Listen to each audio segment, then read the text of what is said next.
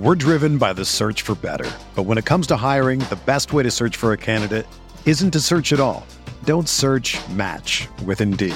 Indeed is your matching and hiring platform with over 350 million global monthly visitors, according to Indeed data, and a matching engine that helps you find quality candidates fast. Ditch the busy work. Use Indeed for scheduling, screening, and messaging so you can connect with candidates faster. Leveraging over 140 million qualifications and preferences every day, Indeed's matching engine is constantly learning from your preferences, so the more you use Indeed, the better it gets. Join more than 3.5 million businesses worldwide that use Indeed to hire great talent fast. And listeners of this show will get a $75 sponsored job credit to get your jobs more visibility at Indeed.com/Blue Wire. Just go to Indeed.com/Blue Wire right now and support our show by saying that you heard about Indeed on this podcast. That's Indeed.com/Blue Wire. Terms and conditions apply. Need to hire? You need Indeed. This podcast episode is brought to you by Coors Light. These days, everything is go, go, go. It's nonstop hustle all the time.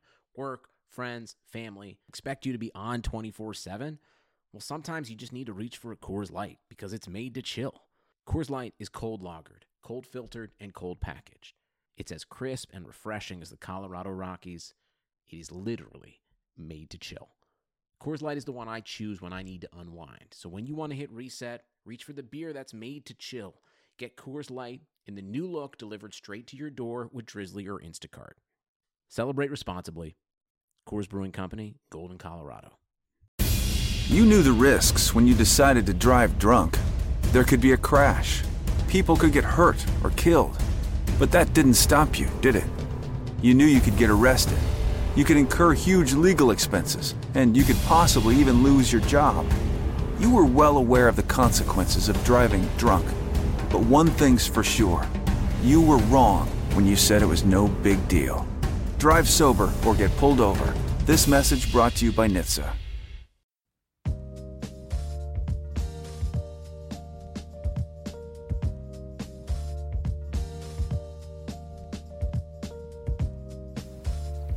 My people, glad to have you back on the KJ podcast.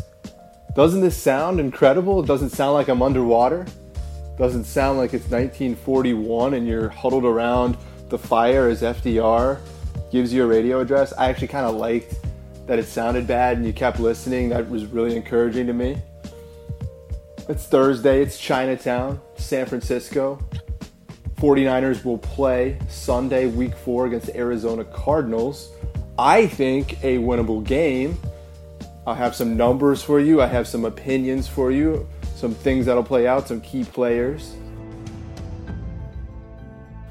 Obviously, no NFL conversation can take place this week without mentioning protests and Donald Trump. Not going to rehash everything that happened. You guys are all well aware. I do think it's unwise for anyone not to comment on it, so give me a minute or two here. I did minor in political science at East Carolina University. Grew up in Washington, D.C. I have no political party. I do follow it, though. Trump has always been a troll. He has not changed. He's been true to himself. He was a troll before he was a candidate, trolling Obama. He picks a divisive issue. He takes a side on it, and people follow him. And there's a lot of negative backlash. He's been getting negative backlash his entire life. It really does not affect him. He is thinking about himself. Leaders do this when they're in power and they try and create distractions. In his mind, following the media as closely as he does, the story is now him versus the NFL, his supporters versus the NFL. He got everything kicked off in Alabama. It does seem like it's a geographical issue now. It seems like people in the South are very on his side. People in big cities are with the NFL players for protesting. He is good at what he's doing, creating division, being a troll. This is a leader who stayed true to everything he's been. He hasn't changed once. I'm happy to see discussions taking place. Let's not forget Colin Kaepernick started all of this. Eric Reid for the 49ers has taken that torch. He was at the podium Wednesday. Kyle Shanahan was asked a bunch of questions about this. being a part of the NFL, covering it and having worked for a team and now writing a book about it, the NFL has offered so many opportunities to so many people, coaches, executives, players, fans, concession workers who feel like they're a part of it. It's bigger than politics. It actually is. The NFL and sports bring people together like no other. Attacking it is weak and foolish. And I'm glad that we saw people express themselves in either way. I mean, you saw the Steelers guard Villanueva also stand out there, Derek Wolfe. Express yourself. That's, I think, the good thing that's coming from this is conversations, expressing yourself. I think Eric Reid had the best quote. He watches film of himself and dissects himself and is constantly criticizing himself. How can we improve? How can I improve as a football player? It's fine to do that with America, too. We are not the United States right now. We're not united at all. We're just America. How do we talk about these things with 300 million people on social media and solve some issues? The rhetoric's crazy right now. It really is. It's really hard to support someone who's trying to divide people. I hope that's what people understand. All right, guys, this will never become the political podcast. I minored in that stuff, was kind of turned off by it. I do follow it. Wanted to drop some commentary. It was just way too big of an issue inside the NFL. If the leader of our country attacks the sport I cover, it's going to get a couple minutes worth of time. But on to things that also matter, like the 49ers taking on the Arizona Cardinals. This is a 49ers team who's had 10 days rest, still banged up from a crazy game, bunch of concussions, Kyle Juszczyk in a neck brace afterwards. Not good to see all the injuries, but you hope that extra time and the fact that the Cardinals played on Monday night. Actually, one tidbit I learned working in an NFL building, teams hate when their opponent plays on Monday night the week before. Yes, it's short rest, but you have to turn around that film Monday night. There was quality control guys probably up till 5 o'clock in the morning, cutting up tape, figuring out everything. The 49ers really couldn't make their full game plan until Tuesday night. I bet it was a lot of late nights there, Monday and Tuesday, from all coaches. So the 49ers had a bunch of time off to recharge. I don't necessarily think they were fully preparing for the Cardinals just because they'd only seen 2 games of tape. They needed to see that third, especially at home against a quality opponent, what kind of things they were running. Big game ahead for this defense. Arizona Cardinals, no David Johnson this year. Carson Palmer, he looked good on Monday Night Football. He has not been their issue this year. Offensive line has 27 hits. Is a league high. It's more than Seattle, more than Houston. Deshaun Watson's getting hit there. Again, another clear path for this defensive line. If this is a close game in the fourth quarter, I think we're going to credit the D-line. DeForest Buckner might be the best player on the team so far to start the year. I think I was critical of him in the last podcast, the night after the Rams game. Further review, this guy, defensive tackle in this scheme, is a fit. He is moving and swimming and using an array of moves, and he's making Michael Bennett look smart. You could see a Pro Bowl season here from DeForest Buckner if he keeps this up.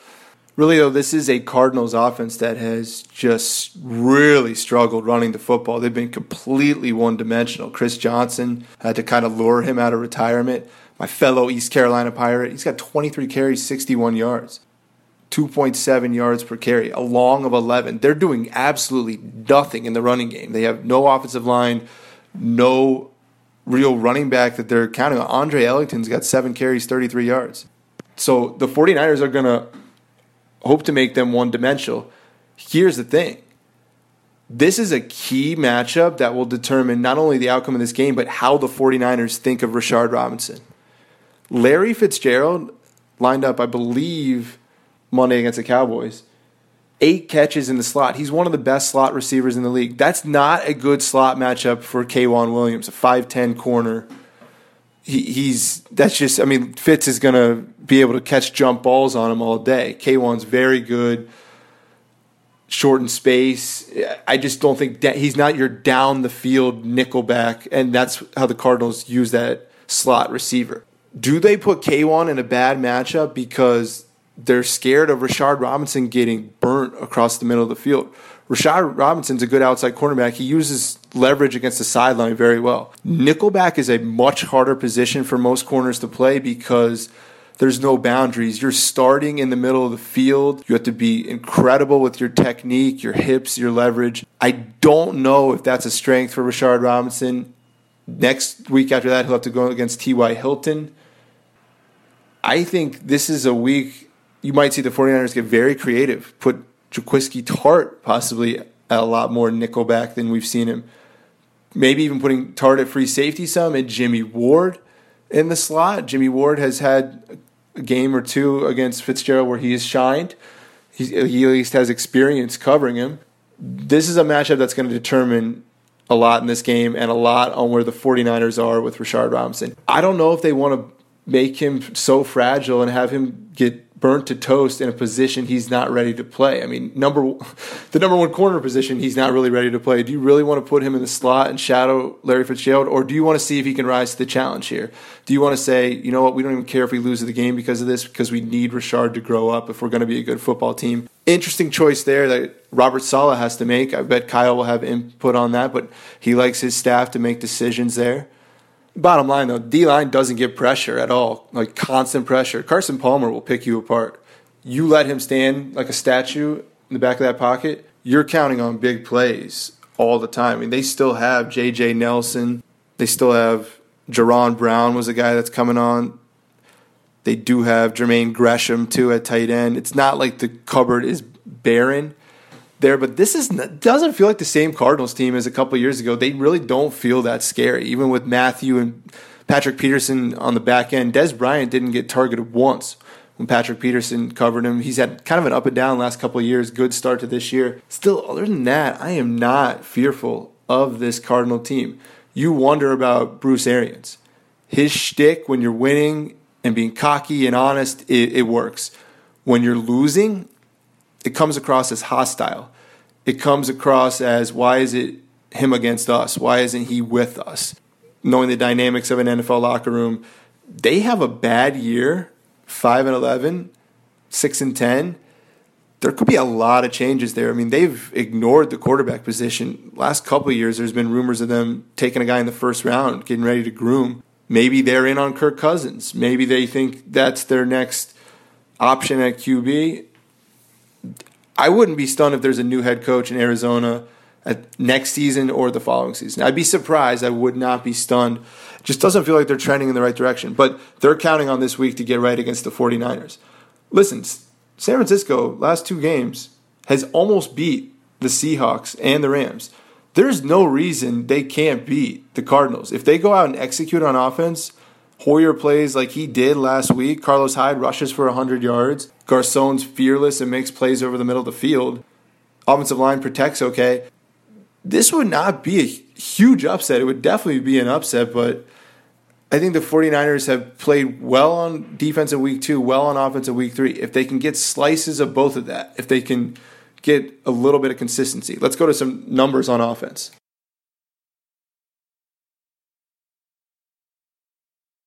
'31st in time of possession. Time of possession is kind of a wanky, weird stat, but I think with this team, and they're not going to be playing fast football, and they obviously have had a lot of 3-and-outs, had a lot of trouble weeks 1 and 2. Things changed drastically week 3. They have to be running the ball and making short completions, and the clock has to be ticking with them on offense. They're also 28th in third downs. That has to change. It's simple. Like these are numbers that can exist, and you just won't win football games. This is what I have kind of found interesting as the 49ers have lost 3 in a row. I really think Kyle Shanahan, he went into the season knowing it was going to be a throwaway. It gets a little hyped up when you have all these new players, when you have 2 first-round draft picks, when you look like a competent coaching staff compared to the last couple guys that have been here. So expectations get a little bit out of whack. But I think in his mind, he doesn't seem panicky at all. He seems completely okay that he knew this was going to happen. Couple things haven't gone their way. They've been close at Seattle. Seahawks are making the playoffs. I don't care if they lost to Tennessee last week. They notoriously start poorly. The Rams could go 8-8. the schedule is tough, and the 49ers, essentially every team circles them on their schedule and say, all right, we can get a win there. And that's tough. That's really tough to be in a position as the head coach of the team when you're coming off a Super Bowl and you're coming off being the best team in the NFC. I'm surprised how well he's handling it. So his attitude adjustment, his expectation level for this team, clearly he is the guy they're looking at now when they're not winning and things aren't going as they planned, as they hyped, as they expected to be good.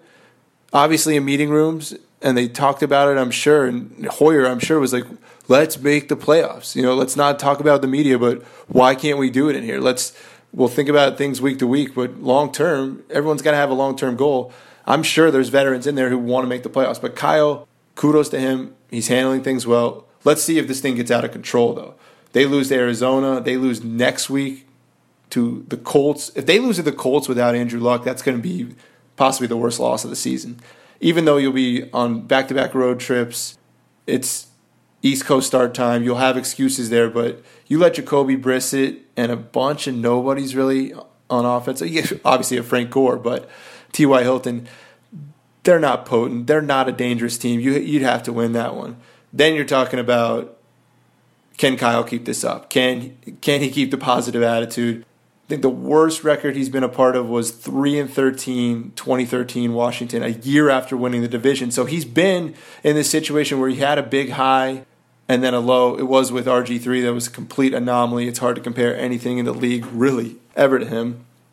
If that does happen, if they start losing a lot, I bet we see a lot more John Lynch. I think we'll see John Lynch holding a town hall meeting. We'll see John Lynch on KNBR more. We'll see him a profile piece, not Peter King, someone coming there and detailing how they're still trying to figure things out. I think they've learned how to spin things and fans to be engaged. But I'll tell you this right now. Cleveland Browns fans are very upset right now. They went 1-15 last year. They're 0-3 now. 49ers fans are not going to turn quickly on Kyle Shanahan and John Lynch, but there has to be some type of progress. Last week was progress with the offense. Week 2 was progress with the defense. Week 1 was a complete shitting of the bed. As long as they show up on one side of the football each week, they're going to be okay. But if they start losing 30-10 a lot, next season there's going to be pressure to win. There's not this season at all. There will be pressure next season. And then if they don't win season 2, depends on the quarterback situation. There's a lot at play here. I mean, I could break down everything for you about the Cardinals-49ers matchup. But at the end of the day, this really is just a season to get under their belt. It's the first season of Kyle handling coordinating duties and head coaching. It's the first season of John Lynch making the little transactions during the week, finding a good player, putting him on the practice squad, promoting him, maybe even making a trade before the deadline.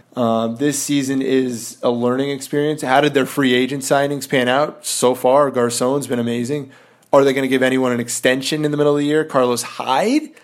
With the amount of money that they have, I guess you want to see that thing go to the offseason, but you might be able to get them for a lot cheaper now.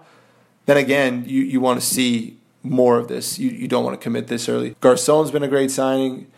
It'll be interesting to see what they do with Eric Reed.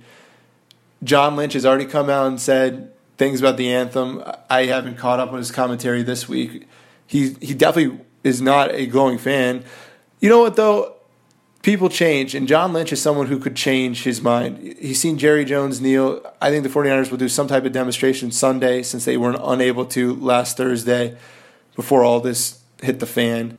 Just the season here. I mean, it's trudging along slowly. They get the break here, but 3 road games in a row is difficult. Saw Matt Barrows wrote a piece about all the traveling they do. The 49ers will fly more the next 3 weeks than the Pittsburgh Steelers will all year. Having been on a team playing for a season with the Browns, even though you're pampered and you're staying at the finest hotels, it's tough. It's a quick turnaround. Very quick turnaround. Monday morning, everyone's expected back at work, even if it's just watching film and not practicing. You have that buzz in your head where all you can think about is, I'm tired. You will have the next 3 weeks. The 49ers will be feeling very tired. Let's hope they got their rest during the mini bye. And I agree. Some players do like Thursday Night Football. A lot will bash it, but you do get the weekend off. I saw some pictures. 49ers players were either traveling or resting at home. I mean, it was a great way for them to unplug. you kind of want that maybe after week 3. It's kind of early to have it, but training camp's been long, preseason's been long. They should be refreshed against Arizona. This should not be a team that looks sluggish or tired. They should be out there firing and rested. Elsewhere around the league, how about Kirk Cousins? Mentioned him earlier as a possibility for Arizona next season. He gets a minute every podcast because there's a coin flip chance that this is the guy the 49ers pay $90 million guaranteed, so he can't just arrive on our doorstep here and be like, all right, what do we know about him? Let's keep updated. I mean, I think he won NFC Player of the Month, didn't he? NFC Player of the Week, my bad. NFC Player of the Week. It's really hard producing a show, hosting it by yourself. Give me a freaking break. But listen, I come out and said it. I've been on both sides of this issue right now, and I'm thinking this way. I just want a young guy. I don't think the 49ers are going to be able to achieve a Super Bowl while Kirk Cousins is still in his prime. They still have so much of this roster to fill out and have star players everywhere. Eric Armstead's not going to be a star player, guys. He's going to be a nice role piece to have on a very good team. He's a starter on a bad team. Let's wait before we drop judgments on Navarro Bowman, but I mean, he's had 2 devastating injuries. And when Reuben Foster's back on the field, there's just going to be a huge noticeable difference, I think, in the types of plays that they're making, just because Foster's 10 years younger, has very little mileage on his body compared to Bowman. Eric Reed, you let him go. Now all of a sudden you do have a hole at safety. Jimmy Ward, he's been hitting well. He's still got to really prove himself at the position. My point is, the defense looks turned around. They are nowhere near to a finished product, and there's just 3 first-round picks in the last 2 years bolstered to it. And Buckner's been great. Solomon Thomas has a lot to prove still. Just saying, you get Cousins here. I don't think this defense is in a position really at all to beat Aaron Rodgers, the Cowboys, the Buccaneers, maybe even the Eagles, like in the playoffs. I think you get Cousins here, and it's very similar to him in Washington.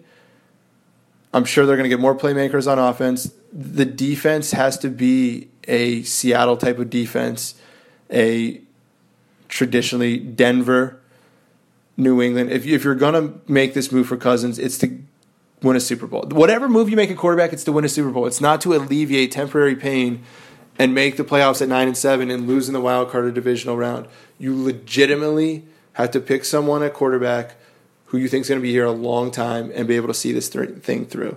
Obviously, Hoyer's going to hope it's him. If he throws for 300 yards again and they win a game, there's going to be some nice buzz around him that he really has worked hard for, honestly deserves.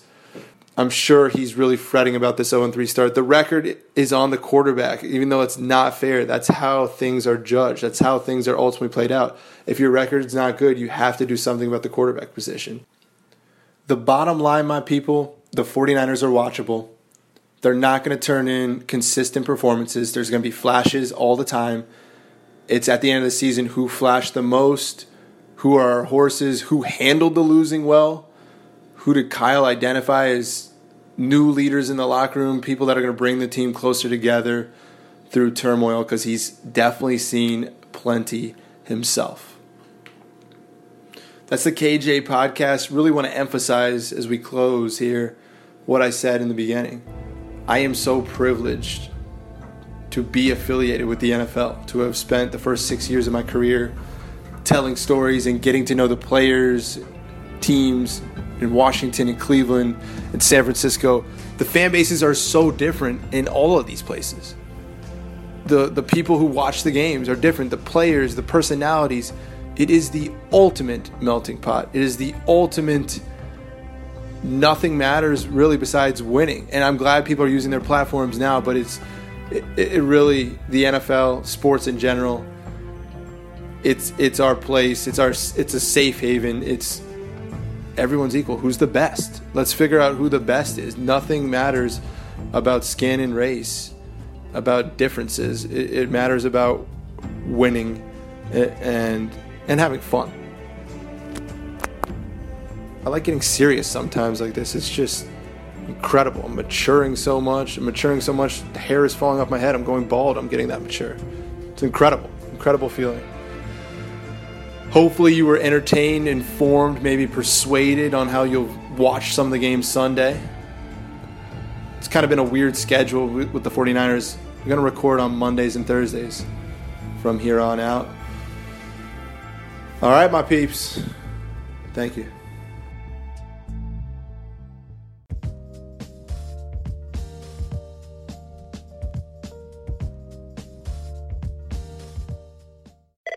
You've reached the High Fashion Hotline. Hi, my family has big plans for Labor Day weekend, but our outfits aren't measuring up. Then get to Old Navy. Old Navy? Yep, Old Navy's huge Labor Day sale is on now. Get 50% off all jeans, 50% off all dresses, 50% off all tees, and 50% off all sweatshirts and hoodies for the whole family. 50% off all those styles? That's a big deal. So is this. Styles start at just $6 at Old Navy and OldNavy.com. Change of plans. We're spending the weekend at Old Navy. High fashion, Old Navy. Valid 8/30 to 9/3. Excludes in-store clearance. Active licensed and men's package tees. Whether you're a world-class athlete or a podcaster like me, we all understand the importance of mental and physical well-being and proper recovery for top-notch performance. That's why I'm excited that Unified Healing is sponsoring this podcast. Unified Healing is a new and super innovative global network of wellness centers powered by Energy Enhancement System, or EE System. If you haven't heard of the EE System, you'll want to listen up. This technology promotes wellness, deep relaxation, purification, and rejuvenation. In hundreds of locations across the globe, access to a center is easy and affordable. Interested in experiencing the EE System technology for yourself? Go to unifiedhealing.com/bluewire to learn more and find a center near you. That's unifydhealing.com/bluewire. No material or testimonials on the Unified Healing website are intended to be viewed as medical advice or a substitute for professional medical advice, diagnosis, or treatment. Always seek the advice of your physician or other qualified healthcare provider with any questions you may have regarding a medical condition or treatment and before undertaking a new healthcare regimen, including EE System.